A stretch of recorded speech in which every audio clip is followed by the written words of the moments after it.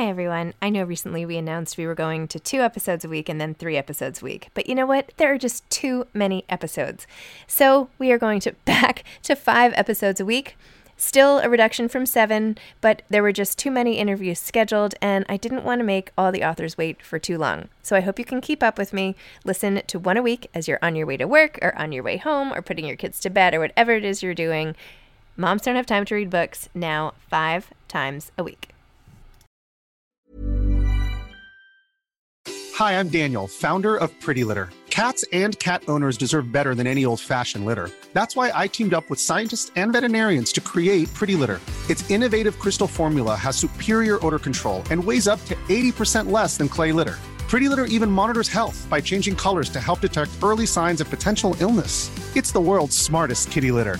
Go to prettylitter.com and use code ACAST for 20% off your first order and a free cat toy. Terms and conditions apply. See site for details.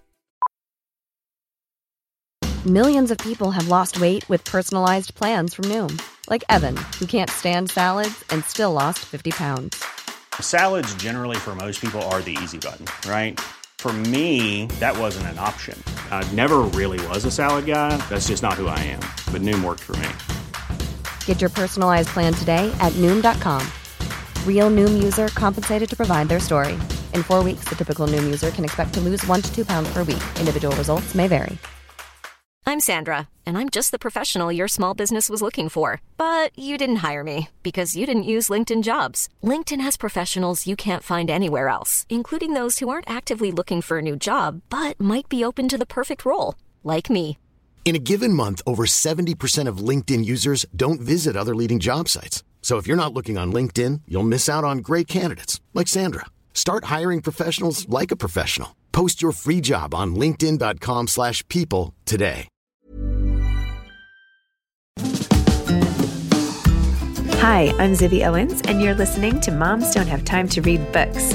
This 30-minute podcast features a new author interviewed by me every single day, 365 days a year, for about 30 minutes. I am also the publisher for Zibby Books, which publishes 12 books a year in fiction and memoir. Our books are already out now. You can check it out on zibbybooks.com. And we have a magazine called Zibby Mag, where we have lots of wonderful essays and lifestyle features. That's at zibbymag.com. We have classes at zibbyclasses.com. And I recently opened a bookstore in LA called Zibby's Bookshop at 1113 Montana Avenue at 11th Street in Santa Monica.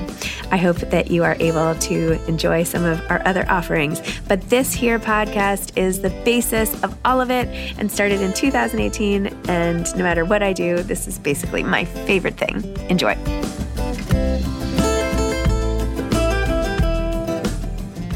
Kyo Maclear is the author of Unearthing, A Story of Tangled Love and Family Secrets.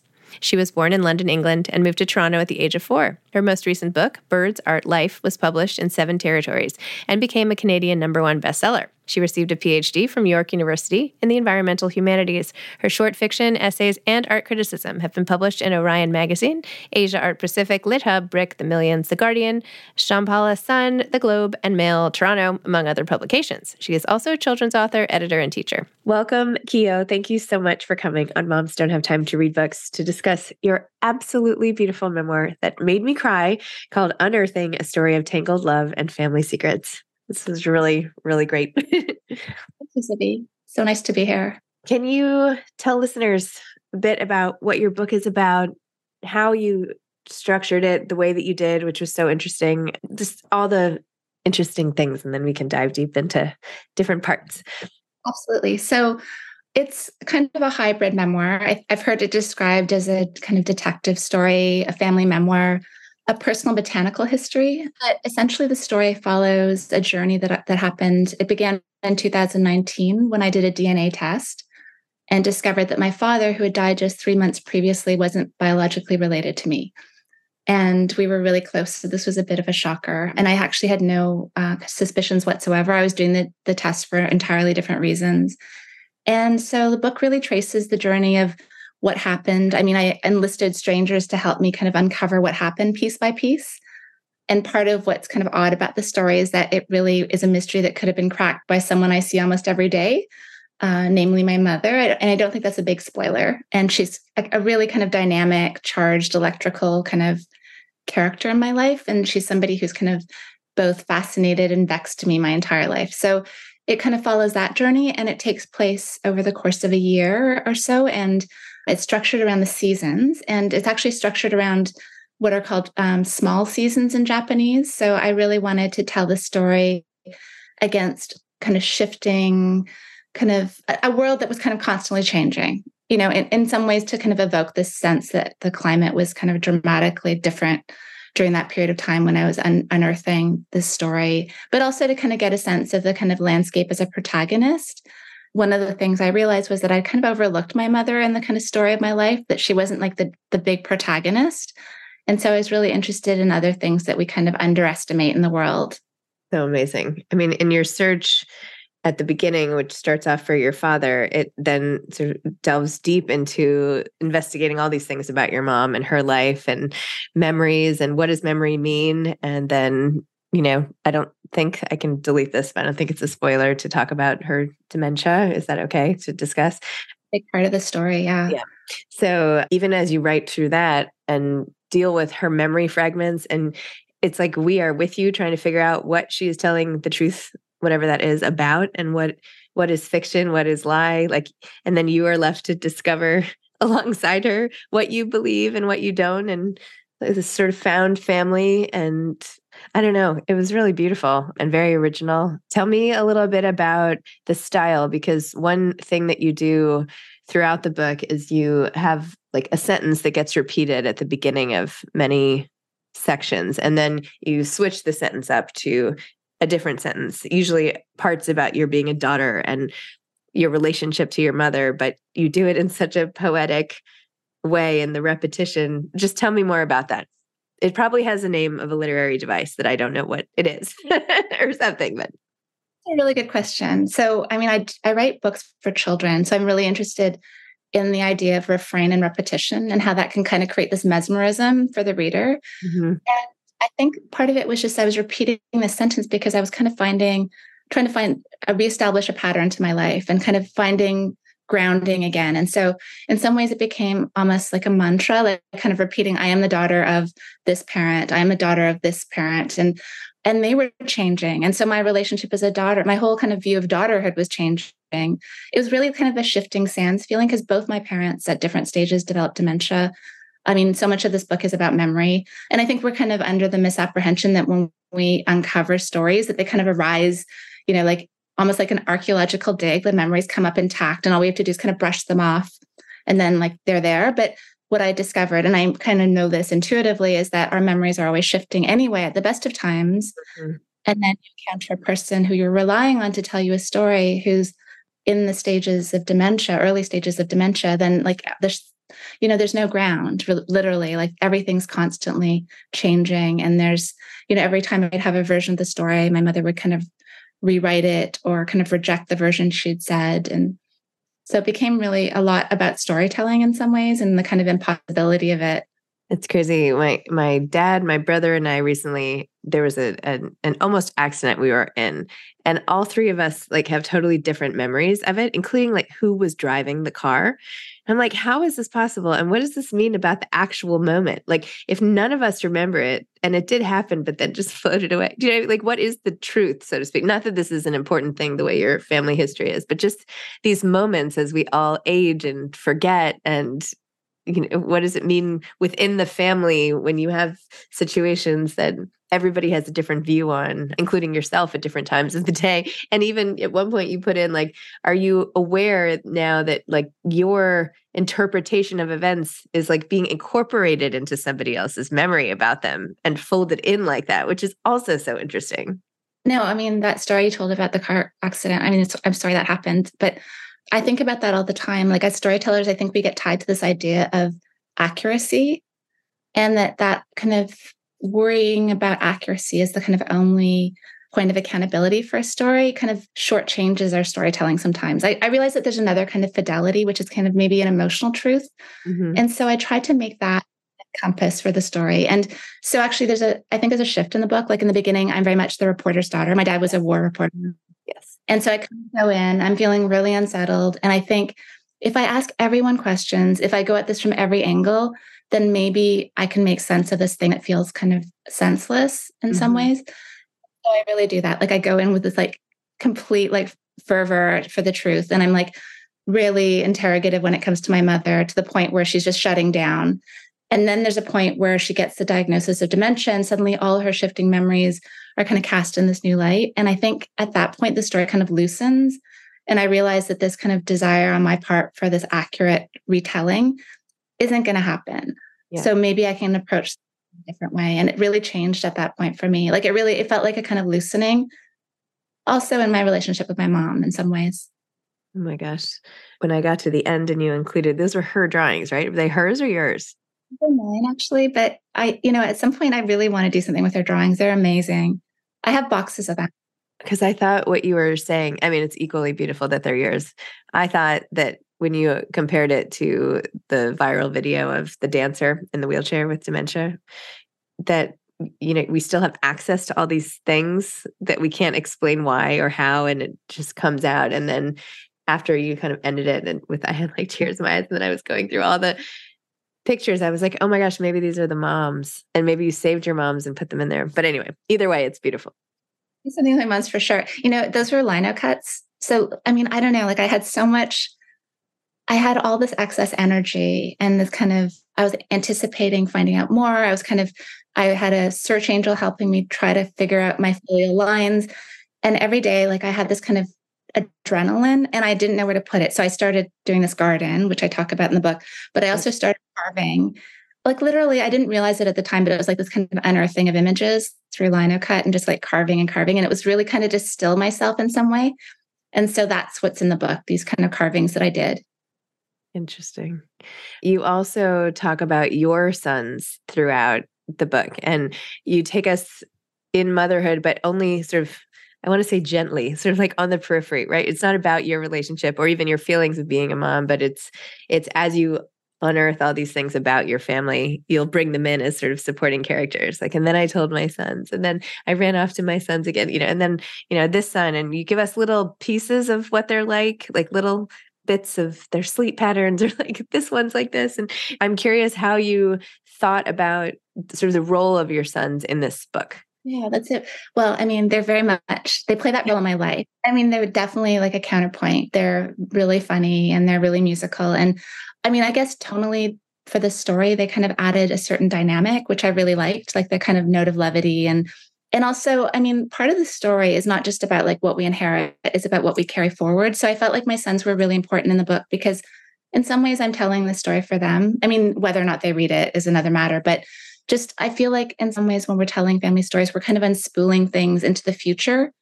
And what I really wanted to do with this story was kind of untangle all these kind of lies and secrecy and secrets and like all the shame that had kind of been in the family and kind of and like kind of opacity or like just kind of cloudiness and all these kind of clogged communication channels in the family, and kind of unspool that in a way where my kids wouldn't have to deal with that anymore. Like I felt like it was carried through generations in my family, and I wanted to kind of make them present in the book. But I was kind of careful because I do feel like I don't want to put them in a book that kind of jeopardizes their privacy in any way. So they're kind of little touches here and there. Yeah, I love that.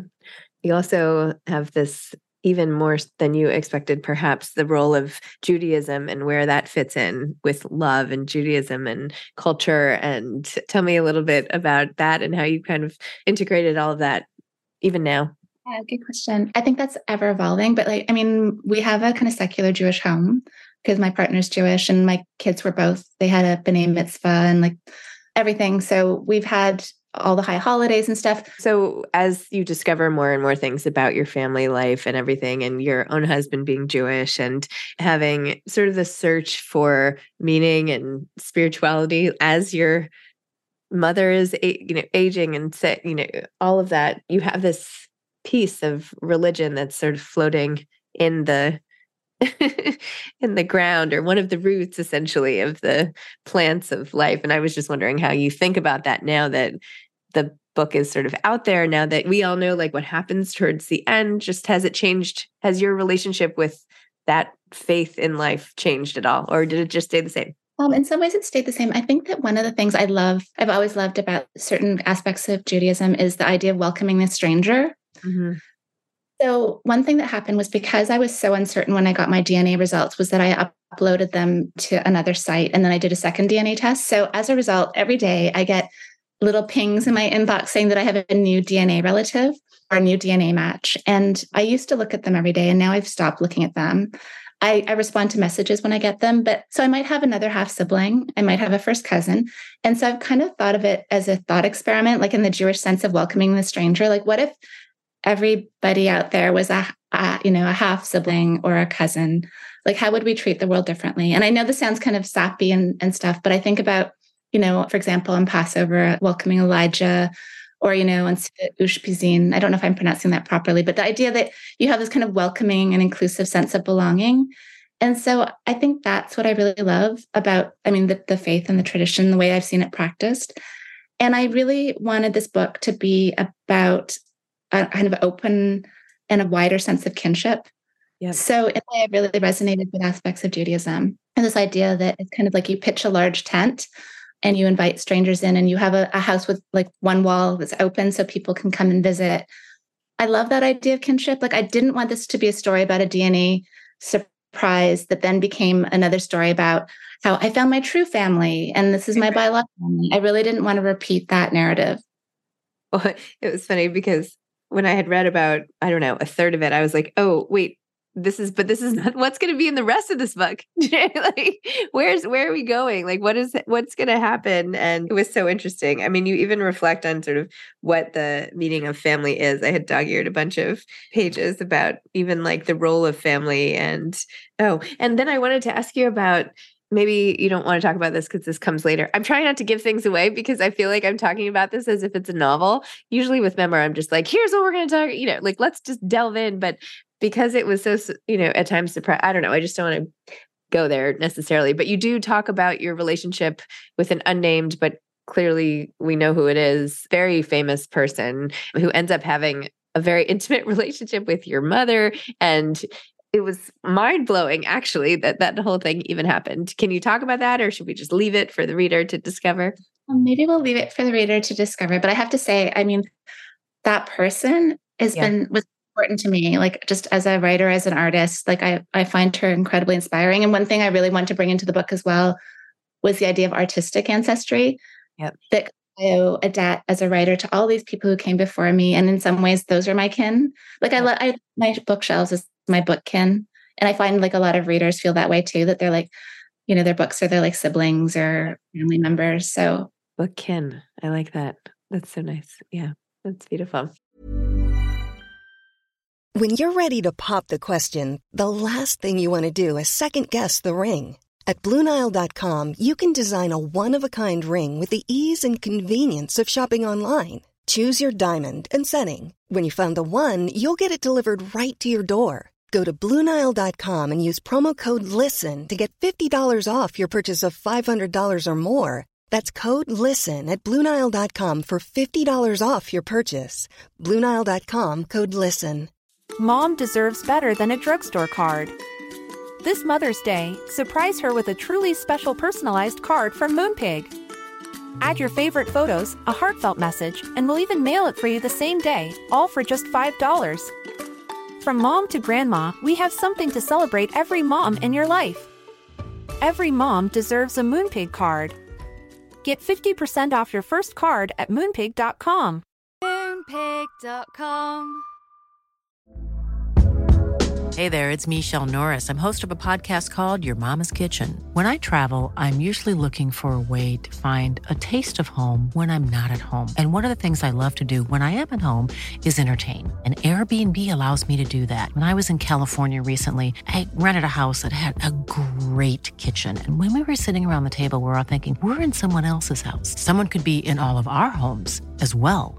If you have a home, but you're not always at home, you have an Airbnb. Your home might be worth more than you think. Find out how much at airbnb.com/host. The role, obviously, of nature and the world and roots and flower. You start off by going through the morning ritual for your father by going to this greenhouse and sort of communing with the plants, if you will, as you work your way through that terrible time. And then as you write, everything becomes, completely interwoven with different analogies and moments and interactions with the natural world. Tell me a little bit about that. And also, even from a writing standpoint, how that became the major, like you could have told the story and not had that element, right? But you combined two kind of different threads. So just tell me about that. Yeah. That's a really great question. Well, I mean, one of the things that happened was that, there were two things. There was an instinct to go to ground because everything felt like it was kind of turning and revolving. And I really wanted to put my hands in the earth. And the other thing was that I'm not a fancy gardener. Like I'm a terrible gardener, actually. And I'm a notorious plant killer. And so it was kind of counterintuitive in certain ways. But I also knew that I needed to meet my mother on her own terms in a weird way. And my mother was an avid gardener. And she's still like, there's a lot of things that have gone with the dementia, but she remembers how to take care of plants and she remembers like what plant names are. And so I really wanted to kind of connect with her on a certain level because there's a kind of impasse where I was being the interrogator and she was kind of withholding, or I thought she was withholding information that I wanted. And it just became a different way of approaching each other. And the garden became a meeting place. And so it was more of a kind of figurative third space for us to kind of meet where it wasn't embattled. We weren't in combat, emotional combat. Like we, I don't know if you know Vivian Gornick's book, Fierce Attachments, but we were very much that mother and daughter. And so we were kind of caught in this narrative. And so I felt like the garden was a kind of way of reconnecting with her and also thinking about cultural transmission because I lost my first language, Japanese, and I tried to relearn it, didn't work. And so the garden became another language for us. So really it was kind of that desire to connect with her. Oh, that's so beautiful. You wrote also about sort of being in this limbo of being part Japanese, part not Japanese, how you don't feel sort of accepted necessarily by either community, not quite being enough for either space, and how that limbo makes you feel. Can you talk a little bit about that as well? Yeah, I actually kind of like that limbo. I think it's like been for me a fertile space because I don't know, I think there's a writer disposition where you're kind of on the outside looking in. And so you're kind of refusing the call to belong on other people's terms. And it's also made me question like things like the genealogical imagination, like the idea that this is who we are, this is what's ours, this is us and this them, because I've always been kind of on the border. I've never really trusted that idea. And so I don't know, I feel like I'm just at home with people who feel kind of, in a middle space between things. And I feel like I've had the advantage of being part of a place or a space where there was a constant conversation. Mm-hmm. I also saw fault lines. Like I talk about this in the book, that my mother was treated very differently and kind of experienced certain wounds around racism that obviously my father didn't experience. And so I saw that the world was really kind of bifurcated at times. So that kind of brought that knowledge home, like literally home. It was great when you described how you saw your mother so differently in Japan, like when she went back and her just command of the place. I remember once, I don't know why I keep talking about my own family, but I feel like this book is one of those books that makes you sort of reflect on your own relationships and history and whatever. But I remember visiting my brother at college and he went to Penn and I had been to Philadelphia just like a handful of times. But when I went to visit him, like I was astounded that he knew so well how to drive me everywhere. And I'm like, how? Like we were on the same thing and like, look at you go. You're like, know exactly what you're doing with like complete authority in this area. And I felt like you sitting, like walking beside your mom as she just like goes throughout and just, it's like, well, where did this person come from? Where did this side spring from? Yeah. That kind of touches on something that I realized, which is that I knew an artist in Melbourne who was amazing and he would draw the same thing over and over again. And he said the reason he did it was to get past his idea of the thing. So he might draw a tree because he had an idea of what a tree was and what it looked like. And that the longer he drew it, the more it kind of fell apart. It started to dissolve and his understanding of it changed and shifted. And he said that intimacy was the ability to kind of not know something or not be certain about what something was. And I think it's really hard to see the people in our family that we kind of think we know we assume that we have every angle on them. And then something changes, like your brother, you see him kind of in his element, my mother in Japan, and suddenly you have a whole other angle on them and you realize that you know only a fraction of who they are, or you see like a very limited kind of glimpse of that person. And it's kind of amazing. I mean, it can be kind of, I think for children, when they see their parents in that way, it can be a little bit unsettling, but I kind of love that idea. And I think it's why I realized that biography is kind of a doubtful enterprise, because you can never nail people down. Like, you can never get a fix on them. They're always changing, and their context will determine who they are as well. So very true. I just read this other memoir called The Rye Bread Marriage, which is totally different. But at the end, there's a line that stuck with me about how, the only thing that's consistent, after their 39 years of marriage is, as they look on to their like grown children, is just how much everything is going to constantly be changing. And I feel like that has such echo effects with how you view your family, and everything is like that. It's only a glimpse. Like like we're pausing the frame essentially is all we can, that's all we can really do, is pause and describe the frame. And then we unpause and who knows. Exactly. Yeah. I have writing students. So I say it's like a moment of capture. It's like taking like a freeze frame. Yeah. And this evolves, especially, I mean, obviously in fiction, you can kind of put your characters away, but in memoir, the characters are still evolving and changing. And, I think Maggie Nelson says that eventually you make a truce with time, and you decide that you're going to hand your manuscript in. But this story is continuing. So it actually also reminded me of Maggie Smith's latest book, You Can Make This Place Beautiful. Did you read that? I haven't read it yet. Such good things. I mean, it's not similar, but there's something in the poetry of both books, the style of writing.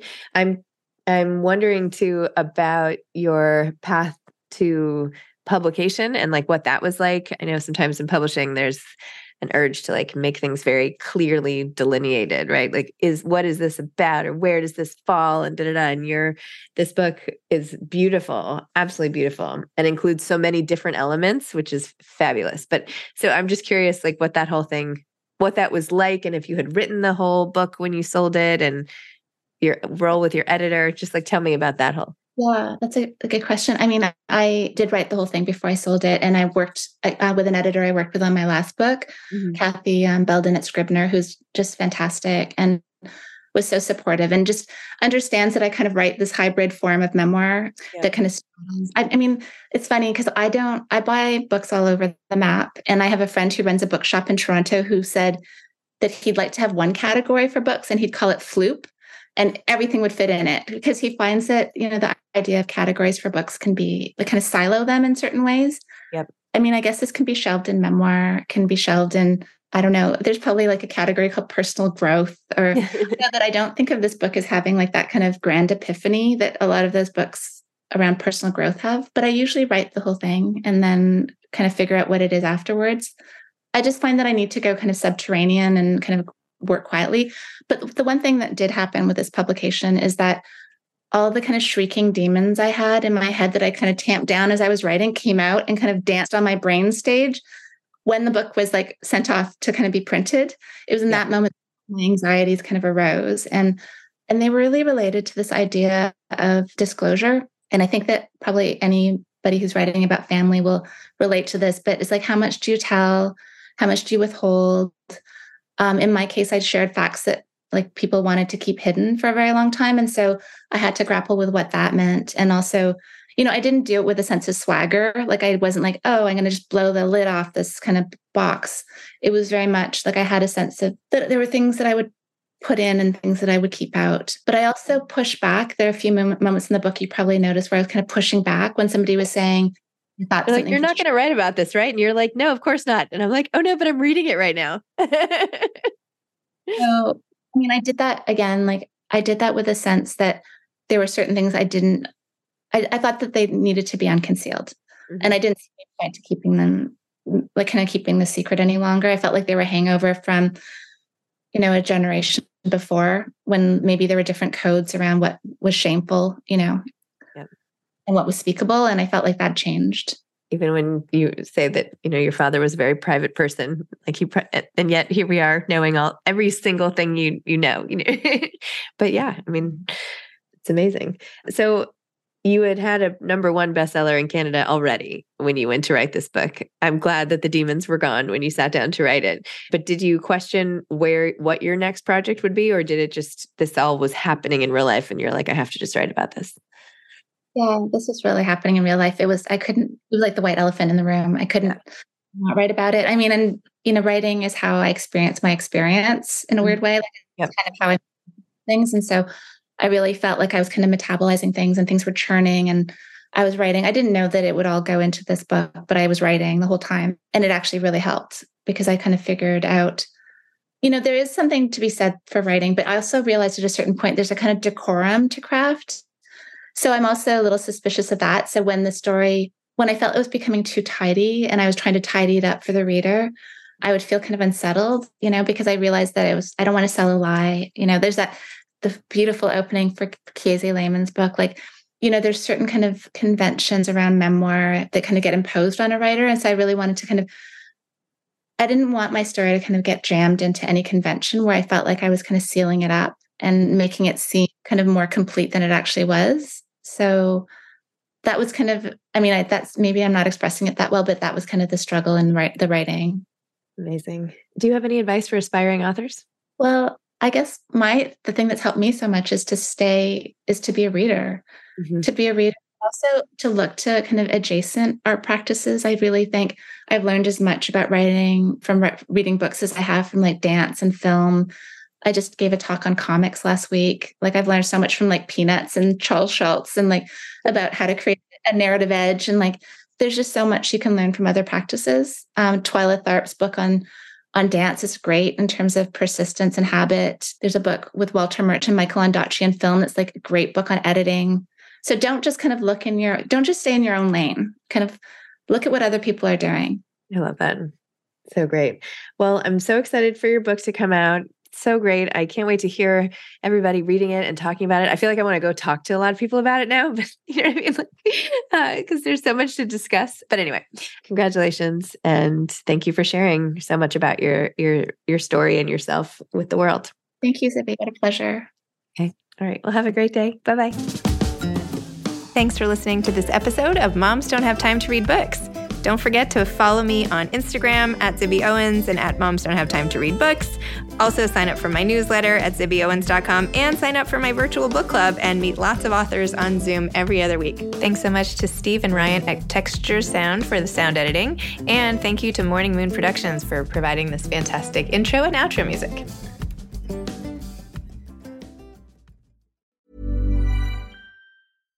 Mom deserves better than a drugstore card. This Mother's Day, surprise her with a truly special personalized card from Moonpig. Add your favorite photos, a heartfelt message, and we'll even mail it for you the same day, all for just $5. From mom to grandma, we have something to celebrate every mom in your life. Every mom deserves a Moonpig card. Get 50% off your first card at moonpig.com. Moonpig.com.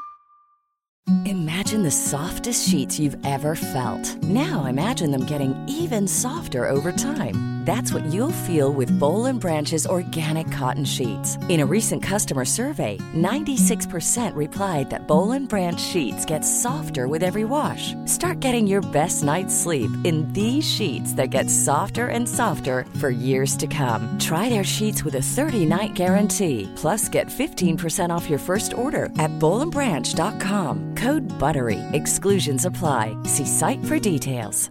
Planning for your next trip? Elevate your travel style with Quince. Quince has all the jet-setting essentials you'll want for your next getaway, like European linen, premium luggage options, buttery soft Italian leather bags, and so much more. And is all priced at 50 to 80% less than similar brands. Plus, Quince only works with factories that use safe and ethical manufacturing practices. Pack your bags with high-quality essentials you'll be wearing for vacations to come with Quince. Go to quince.com/pack for free shipping and 365-day returns.